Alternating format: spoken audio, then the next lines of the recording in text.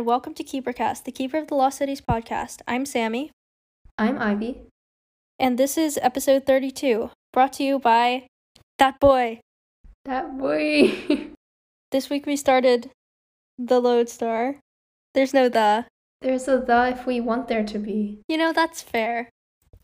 The Keeper of the Lost Cities. Wait, that's already... Wait, there okay. already is a the in that. The Keeper, it's like, you know those brain things that are like the Keeper of the Lost Cities? I think that's what it should be called. Oh, like where the is on two different lines, so like you only read it as one the? Yeah, and then they like shame you. So we read Lodestar chapter 1 through 8. You know, I actually have a lot to say about Lodestar, so I think I'm gonna let you go first. Do you have anything you want to say before we begin, just about the book overall? Something that I thought was cool was I felt like Sophie, it was more apparent in the beginning of this book, is like Sophie's really matured, and just this thing that she said to Fitz in like chapter whatever this is, like 5 or whatever, she's like talking about Bronte, and she says like how Bronte said that like she saw the goodness even in people who had a lot of darkness, and she's like been trying to live up to that and be the person that he saw her as, and like that was really nice. Yeah, that was a good part. Lodestar's always been a contentious book in my head, just like personally. And like, I don't know, I haven't completely worked through my feelings on Lodestar about this, so this is not going to sound that polished, but like, when I first read Lodestar, I like really, really disliked it, and I think I've talked about this before, but like, it was the first Kodak book that like really let me down, and then as the years passed, I haven't reread Lodestar since that first time, but like, I've thought about it more, and it's actually a lot better like in retrospect than how it was at the beginning to me, and I think a lot of that was just because the Keith thing, where it turned out that he was a double agent, that was just like a knee-jerk reaction for me where it wasn't what I expected, so I just really hated it, and then I hated where the direction that the story was going, but like by this point I've kind of just accepted that Keith is going to be a double agent, despite me personally wishing it would have gone in a different direction. And like, if you are going to go there, I feel like Lodestar was a good way to go about it. So that's my opinion on Lodestar. My lukewarm take. Yeah, that is a good take. I like that take. So this is going to be an interesting experience, because I have never reread Lodestar. I've reread the first 4 books at some point, like before doing KeeperCast, but this is the first time since 2017 that I will be revisiting Lodestar. And like, from the 8 chapters that we read this week, like, honestly, I think it was good. Like, my new opinion of Lodestar is kind of holding up. Like, it is definitely not as bad as I remember it being. They were good, bro. I actually don't remember. I didn't remember this beginning very Oh man, this was like burned into my memory. Probably the first chapter. Yeah.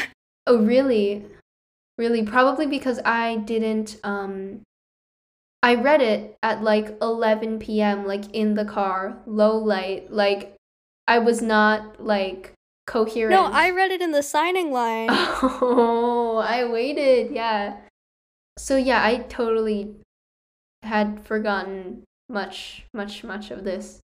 I mean, reading it now, it was good. Yeah, I was especially impressed with kind of, this may just be like my English class brain going off, but I was impressed with, there were all these little bits of subtext that I thought were, I hadn't seen a lot. Yeah, it was all like really well set up. Yeah, right? And everything that each of the characters were saying, it's like, oh, yes, like this tells you something about their personality. Yeah, exactly. Which was they were really actually nice. In character. I was like, oh my god, their actions make sense. Their actions I'm thrilled. Are concurrent with their actual how they view the world and their backstories and things that have happened and things that they will do in the future and how they're maturing. I and hate it's like, that the bar is so low. I mean, that's like hard though. So like, good job. True, yeah. The first chapter, the reason it's burned into my brain is because it was released early. And like that was in 2017, which was when I was like young and sprightly and like not jaded yet. So I was like hyper analyzing that chapter for like the whole month leading up to the release. So I remember that chapter very well. 2017. That was 3 years ago. That was when you were my age. How are you young and sprightly? Wait, was it 2016? Hold on, let me check the page thing. Wait. Oh, I can't do math. 2016. 2016. Oh my god, it was 2016? November of 2016 sure was a time, wasn't it? Oh my god. Moving on. Honestly, like, from that perspective, 2016 was much longer ago than 2017. So, like, yes, I was young and sprightly back then. So the first chapter is where they're back at Foxfire, all of the main characters, sort of minus Tam and Lynn, right? Because they're still at Exilium at this point. And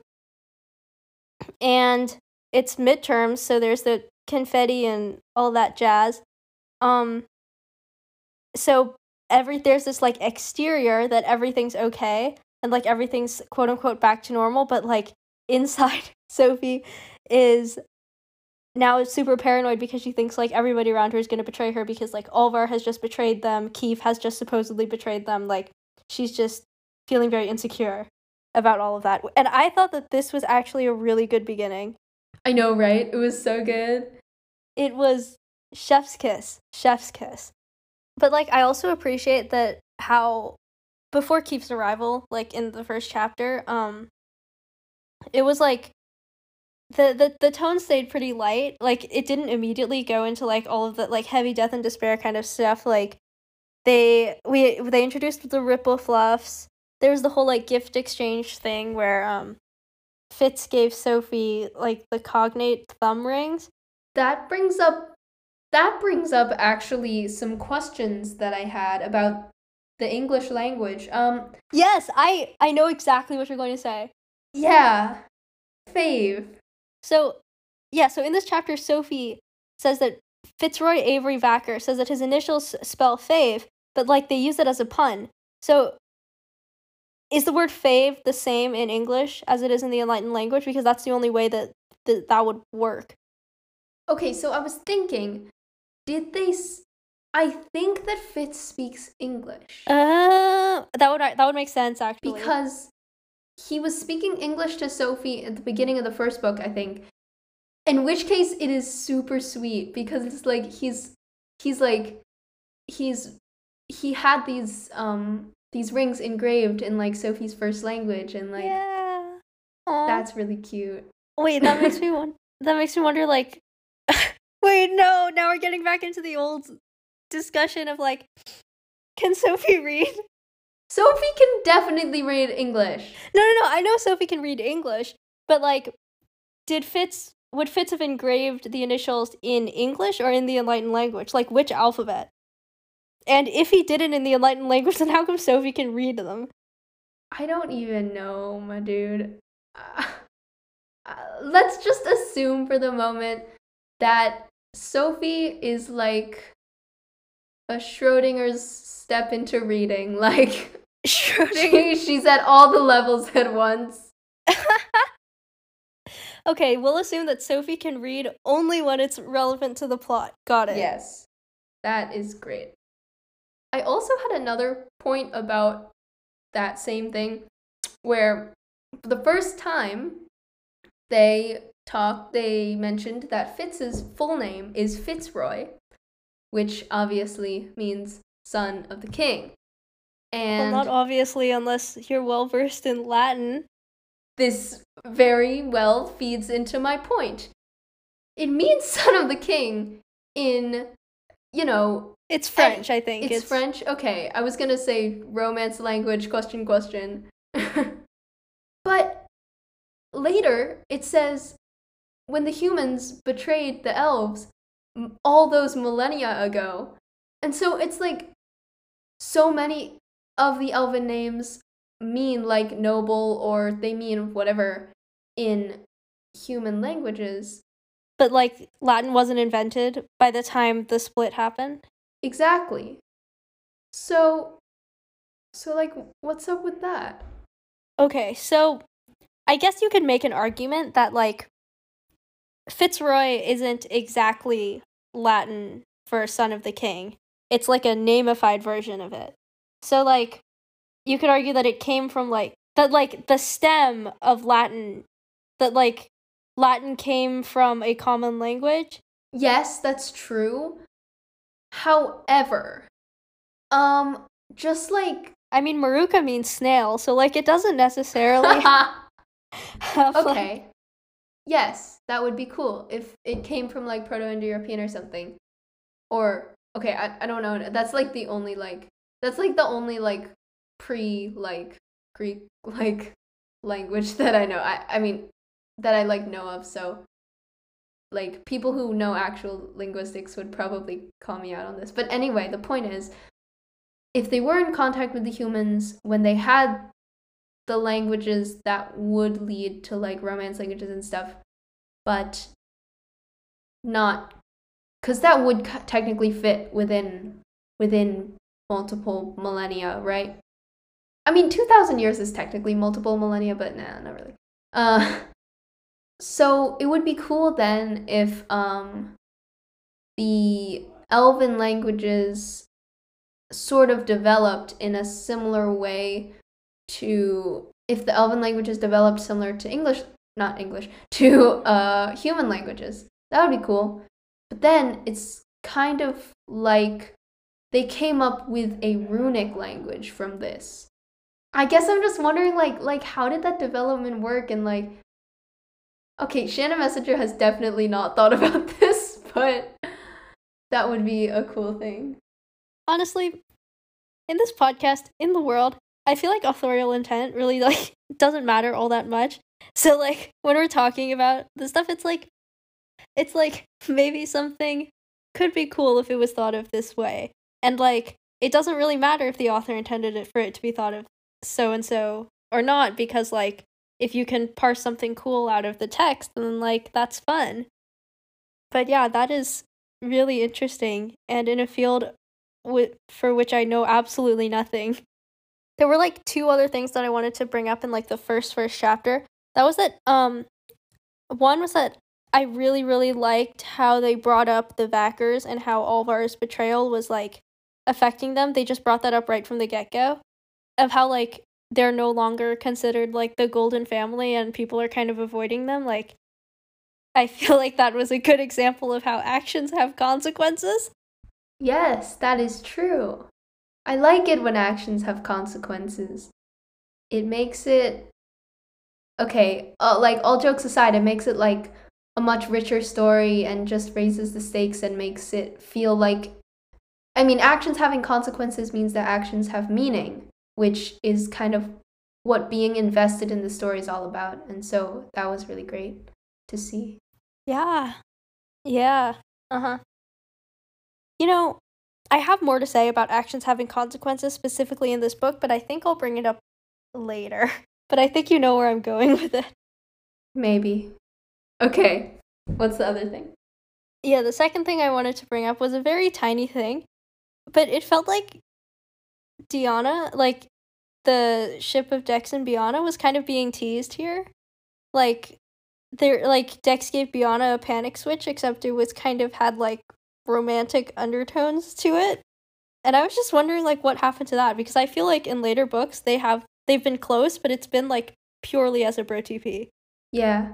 I think that probably it was just probably it was something that was intended and then was discarded as like oh, it turned out to not make sense. Yeah, I feel like Which I respect.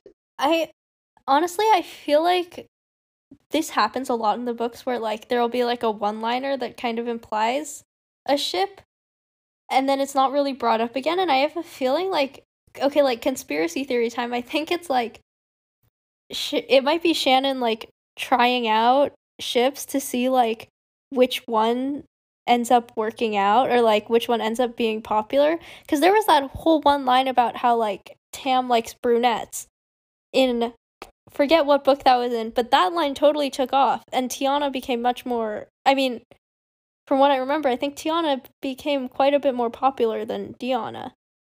So that's with a T rather than a D. Yeah, no, I get what you're saying though.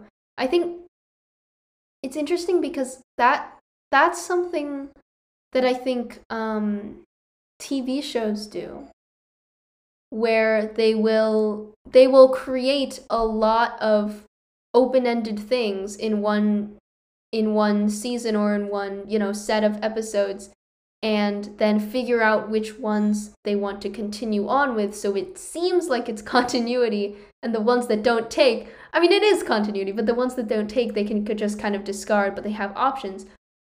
It feels like that's what's going on. That's true, actually. And okay, honestly, like, not to keep going on with this conspiracy theory, but like it seems like that's happening with a lot of the non-relationship related stuff too. I'm mainly talking about the plot. Like, honestly, I feel like in these later books, like sort of starting in Lodestar, going on further, it's like I feel like a lot of stuff kind of gets thrown at you in one book, and then some of it carries on and some of it is just dropped. Like, before we started recording, we were talking a little bit about Legacy and like that random British guy who just shows up, right? Who was like killed by vehicular manslaughter. And I said it was vehicular murder, not vehicular manslaughter. Forgive me if I'm wrong, but I think manslaughter is actually a type of murder. No, it's not. Because manslaughter is unintentional killing of a person by another person, but murder is premeditated, I think. No, wait. Okay, I don't know. I'm not 100% sure, but I don't think it's manslaughter because it was intentional, and it was like, yeah, I think manslaughter is unintentional. Huh, that's cool. I mean, not in the murder sense, but like, anyway, Keith.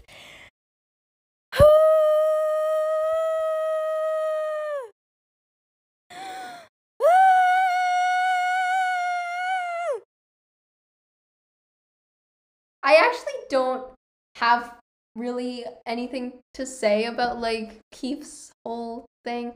That's what we'll call it from now. Like, I don't think that it should have been done that way, but honestly, it did happen that way, and like it pretty much worked.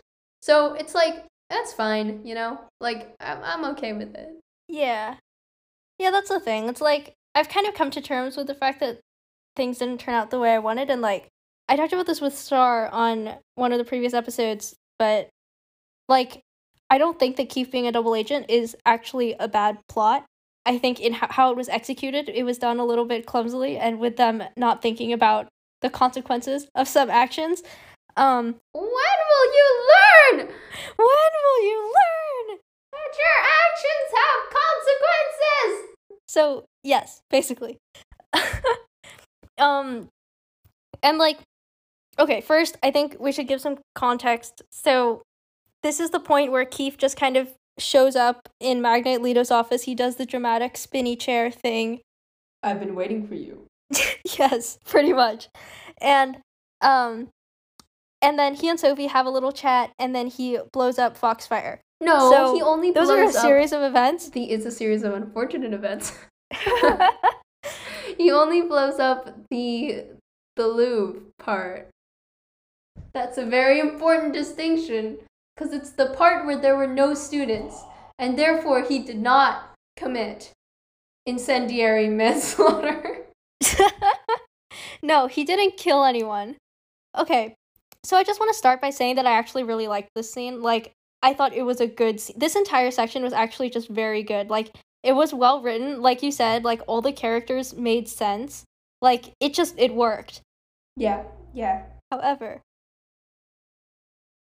so my main issue with this scene is that by the time Sophie finds Keith, it seems like it's already established that Keith is a double agent. Like, Sophie just kind of assumes that that's what he's doing, whereas at the end of Neverseen, that very much didn't seem like the case. like, it seemed, I mean, Sophie seemed completely betrayed. She didn't seem like she thought that Keith was going to go off and risk his life. Like, she wasn't worried for Keith. She felt like he had betrayed her and gone to the Neverseen side, and maybe, I mean, she probably didn't think that he was evil necessarily at the end of Neverseen, but she thought that he was misguided and making the wrong choices. So now in Lodestar, I was just very confused why all of a sudden she's just like, yeah, Keith, you know, I know that you're still on our side and I still trust you. Like, that was just immediate, and he didn't even have to do any explanation to be like, he literally gave one line of explanation, which was just the words, I'm still on your side. Like, that means nothing. So I was just confused. Why, yeah. Yeah, like, I think they're acting like the only bad thing that he did was betray them, like, or was to give the cash to the Neverseen. They're like, that was his main, Neverseen, but like, yeah, crime. but to be honest, in the framing of this story, the main bad thing that he did was make his friends believe that he had betrayed them and hurt their feelings. Right, because it's character driven. Yeah, exactly. And so he needs to apologize not only for the plot stuff he did, but he needs to apologize for hurting their feelings and make up for it. Right, and the thing is, like, that brings me to my second issue with this scene, which is that I feel like the emotional damage that Keith caused the gang was, like, halfway addressed. And I wish that they had gone the whole way. Because what I noticed particularly was that, like, Sophie in the scene, she is so pissed at him. Like, I mean, like, deservedly so, but she is super, super angry at him, which, one, makes me confused why, like, later on, she's just totally fine with him. And then, also, number two is that she's, like, she told him about how when Fitz heard the news, like, he didn't get angry or anything, he just started crying. And first of all, like, one, that breaks my heart, okay? Because I love Fitz. Me too, bro, me too. And second, it's like, I mean, Keith obviously feels really bad about this, because, like, you wouldn't want to hurt your best friend's feelings, hopefully.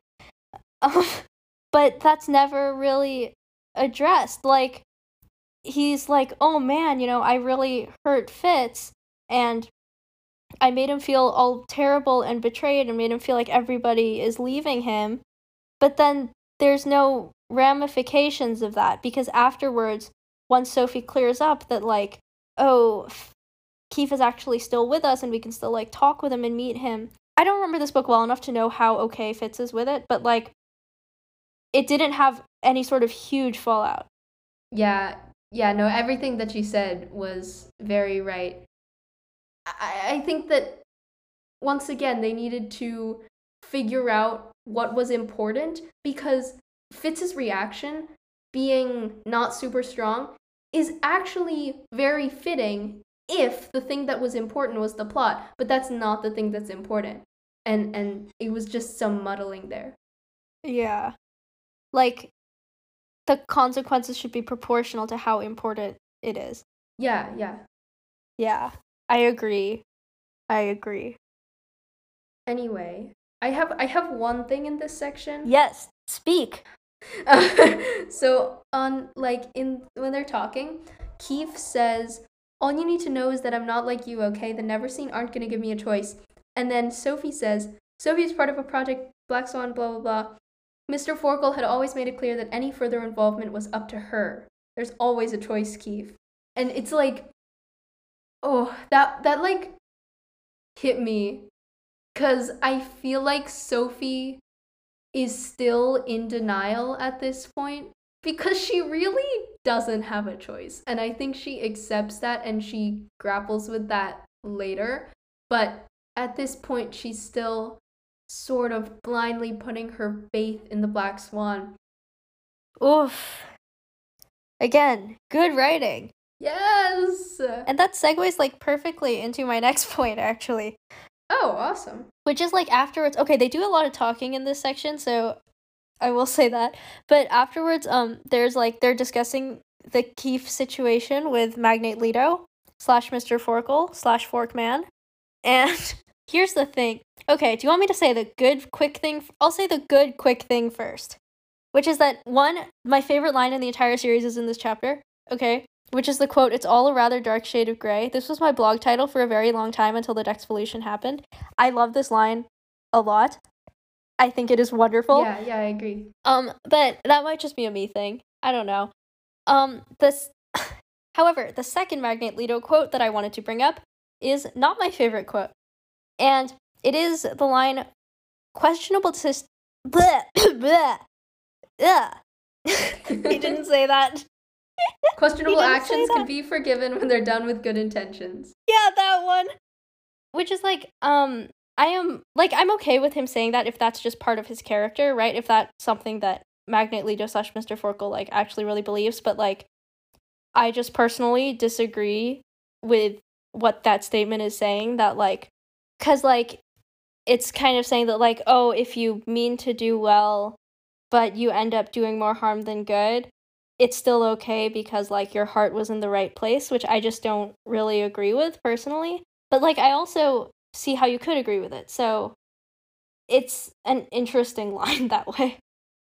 Yeah, I think it's interesting in that, yes, it is in, I'm gonna call him Forkman. It's in Forkman's character very, very strongly because he's the leader of the Black Swan, and he would believe that. That's what they're doing.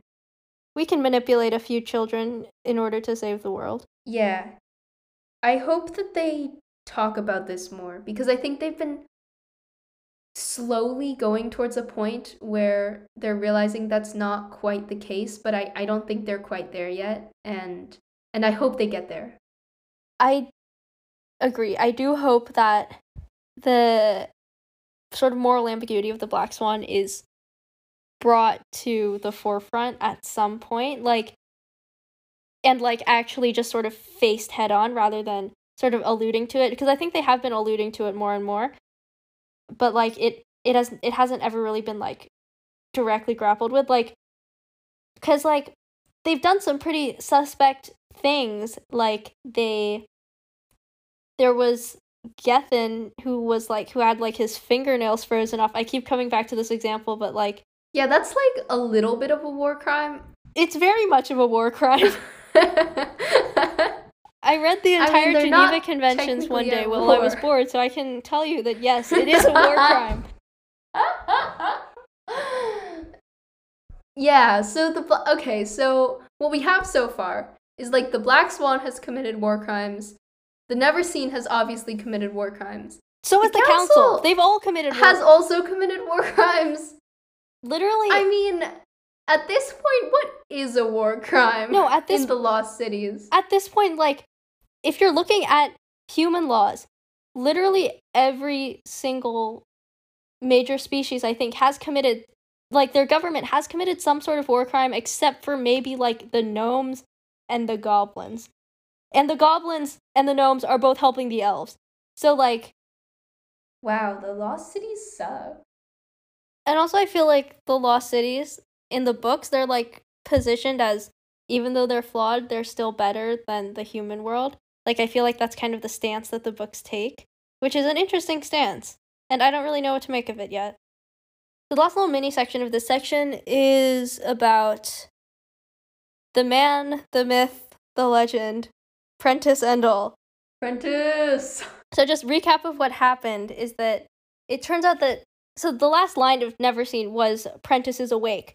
Turns out that Prentice actually isn't awake, that he is just now somehow different than how he was before. I think the Prentice is awake thing is referring to the fact that he's able to be searched because Tam lifted the a layer of shadow vapor, and so Mr. Forkle was able to search his mind.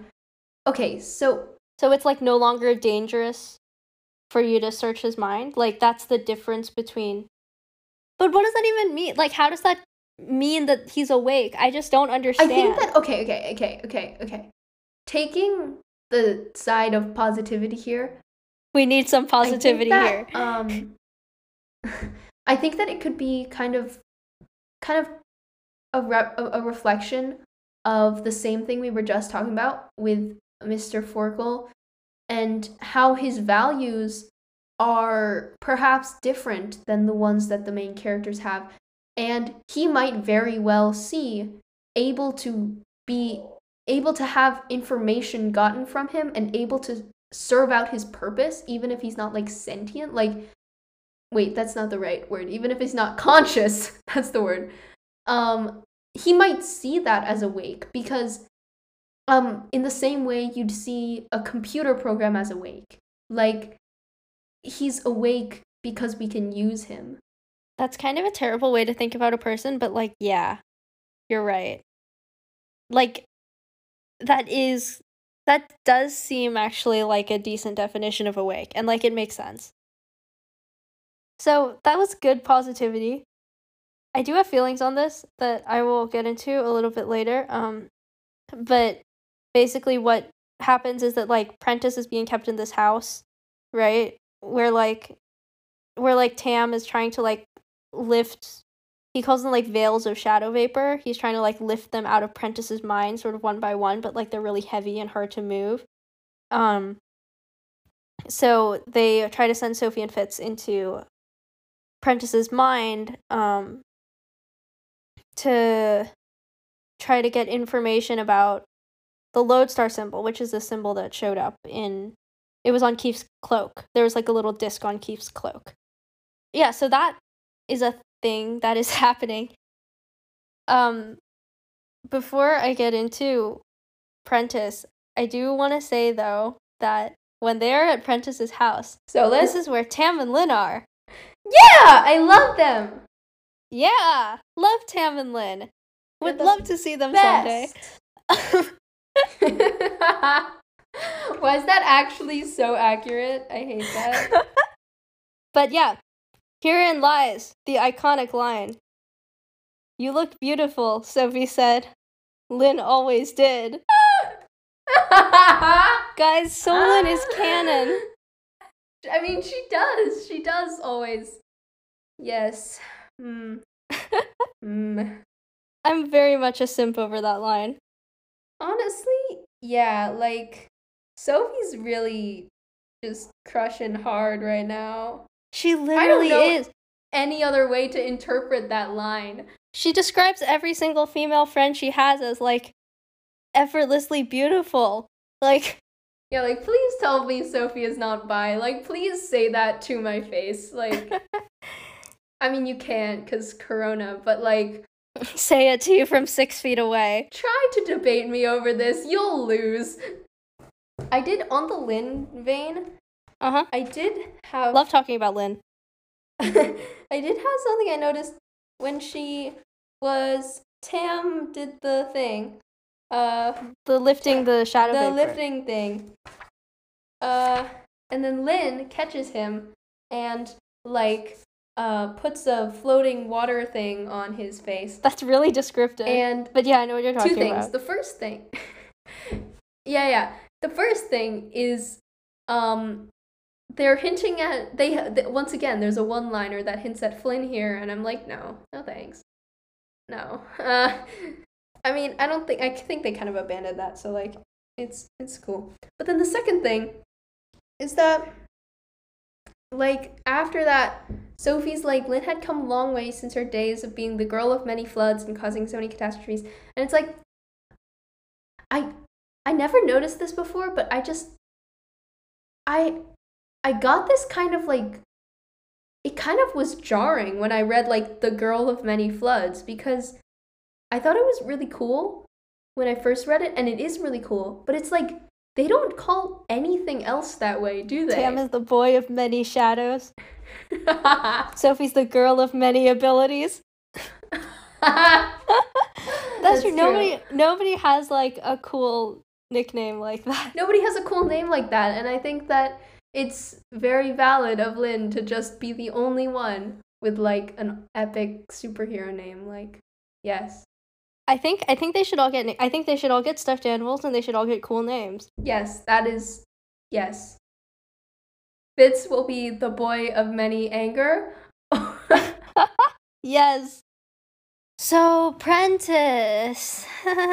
You can't see me because this is a podcast, but I'm dying inside right now. If it's inside, how would seeing you help? Big brain moment. I feel like we've talked about Prentice before, so, like, I'm not gonna bring this up every episode, even if, like, it's relevant for every episode. This is just gonna be, like, my one time when I talk about it. I really, really dislike how there seems to be kind of, like, this bait and switch kind of thing where at the end of Neverseen, they're like, Prentice is awake, and then in Lodestar, it turns out that he's just not. Because, and I possibly dislike this, like, even more than the Keefe situation, because you can justify Keefe being a double agent, and, like, it actually kind of makes sense, and it's in his character for him to do so. However, I just really can't think of a situation in which, like, you could justify, quote-unquote, waking up Prentice to just, like, immediately put him back to sleep again.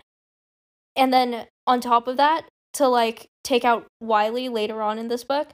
And I think this ties into a bigger issue with Lodestar just in general. Because Prentice seeming to wake up, and then it turns out he actually didn't, it is so, so reminiscent of so many other things in this book. Keefe seemed to betray them, but then it turns out he didn't. Even, like, the setting, like, they're back at Foxfire. So, like, throughout all of Neverseen, it seems like they're finally leaving the Lost Cities. They're finally sort of going off on their own without their parents and, like, starting to figure things out for themselves. But then at the beginning of Lodestar, they're right back where they started. A lot of it seems like the plot and the development is kind of just looping back to before Neverseen started. Like, Neverseen was, like, some sort of detour. And I don't mind having books that go off of the main plot. Like, I feel like Unlocked is kind of gonna be, like, that kind of book. And so I think those books can actually be really fun because they can be, like, a side quest, you know? But Neverseen was not a side quest because so much happened in Neverseen. So many very, very important plot-related events happened that you can't really just try to pretend that some of it didn't happen. And that is my issue with Prentice. My issue isn't just with Prentice, even though I think Prentice was, like, the worst of it. My issue is with that bigger thing in Lodestar of, like, it seems to pretend that some of Neverseen didn't exist or wasn't as important as it was made out to be in book 4. Yeah, I agree. I think this could have been done well if they had, but I think that like a way they could have made it better or, like, done it better is that made me think of what we were talking about before, where Sophie at the beginning is just feeling very, like, paranoid and just feeling like there are threats from all sides, right? Which I thought was really, really good. And, I mean, not good that she thinks there are threats. Well, there are threats from all sides. Not good that there are threats from all sides. Right. But yeah, it's good writing. It was good writing. I think that they could have extended that kind of to this feeling, oh, that none of this is real. I mean, not that she thinks that none of it is real, but it's like this feels too exactly what you were saying. This feels like it's gone back to normal too fast. So much happened, and then it didn't, nothing happened with it. What happened? Like, that is a really effective way to create mystery and suspense. And make you just feel, like, slightly uneasy. Yeah, to just be like, okay, clearly something just went down. So why is nobody talking about it? But now everyone's acting like it didn't. Oh, and that would be, like, such a great way also to address, like, the themes of the Lost Cities, right? How the Lost Cities just remain in complete denial about everything. Exactly, yeah. Like, that would be so good. And then, no. Right. Like, I mean, that was addressed to a certain extent, like you said, with Sophie and feeling like she's in danger all the time, despite things having supposedly returned back to normal. But, like, it could have been taken further. Yeah. Mm-hmm. I mean, just in general, I think I've been thinking about this this comic strip thing that I saw a while back by Pascal Campion that was like growing in art is making the strong decisions. And I think that is that really the boldest stroke you can make? Oh my god! Wait, yeah, no, it said that. And I think that, like, something that was a very strong decision was in Everblaze. Everblaze? No, no, wait. Okay, in one of the books, when Sophie read the Ogre King's mind. Oh, that's Everblaze, yeah. Everblaze, okay. I thought that was a very strong decision, and it spurred a lot of things into action, and it gave Sophie a lot of agency. And I feel like those strong decisions became fewer and far and more far between. Further between as the books went on.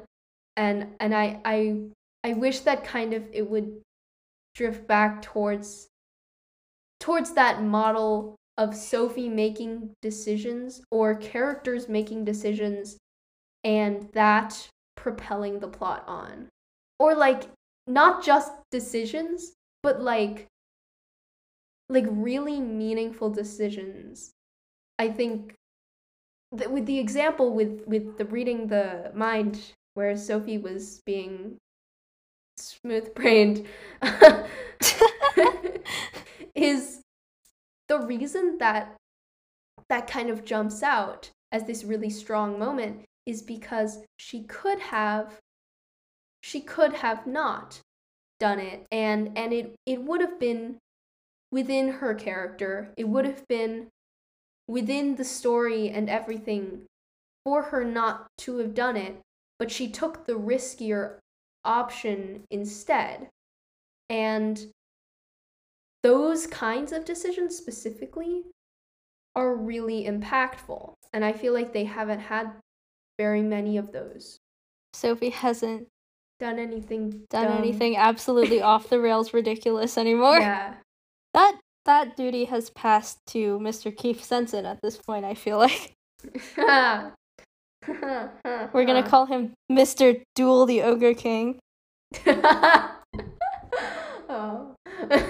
I would like to see more of Mr. Duel the Ogre King and the mysterious Miss F. Chaos couple. Kind of being like with like Sophie kind of being a mentor to Keith and helping him through like, oh, like you're the chosen one, like now what kind of sort of thing. I do want to end this on a positive note though, because like I don't want to give the wrong idea. Like Lodestar is good. Like I just find it easier to talk about things I didn't like, but this was good, man. But like, okay, I like to give a fair assessment of Lodestar. And again, I've only reread the first 8 chapters, but like these first 8 chapters, this is the best writing so far. Like the writing's just been getting steadily better.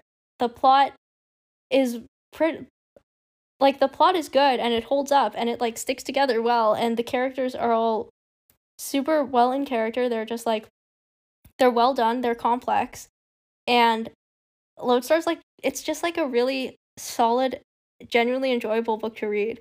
Yes, agreed. It feels like a book, which is a very general statement to make, but it feels like, you know, a novel, a narrative that was polished and intentional.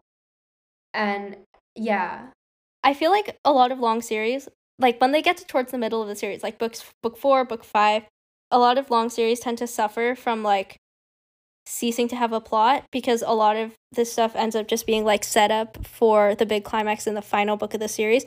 However, I think that Kodok doesn't really fall into that trap. Like I think Neverseen and Lodestar are like 2 of the strongest, dare I say the strongest books in the series, because you have the added stakes of like this being later in the series, so there's like bigger villains, bigger issues, but at the same time they're just they still remain like really strong stories with strong plots. Okay, is that it? We did not talk about the Jolie thing at all. Wait, what Jolie thing?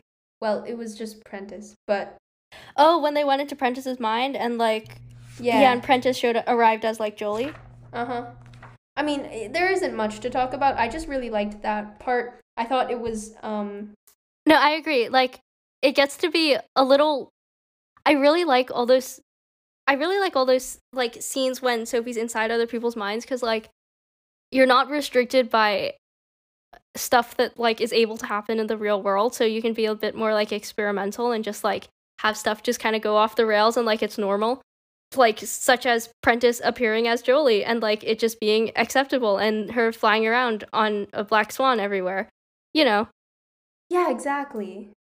And I think that's something that that actually that works really really well in this writing style is is is these things where, you know, these like like you know, mind-boggling like things It's like happen the and pink like elephant scene in Dumbo. you're right. I think okay, like this one part, it's like the fractals shifted again, flickering through so many colors it felt like standing in a disco ball. Jolie's image flickered too, her features growing vague and smudged. It's strange, sometimes I feel so sane and other times. The light shattered. Icy splinters jabbed Sophie's consciousness, screeching like nails on a chalkboard as she plummeted. And it's like, It's that so is good. so cool. It's so good. And it's like, I feel like that's something, it feels so effortless. Yeah. No, I agree. You can find us at KeeperCast on Tumblr and the KeeperCast on Instagram. Send us a message or a DM there, and we will answer it at some point. I think we're answering questions every couple months probably. And you can also find me at Malamelting on both Tumblr and Instagram. And you can find me at Aelin-Ashriver-Galathinius on Tumblr.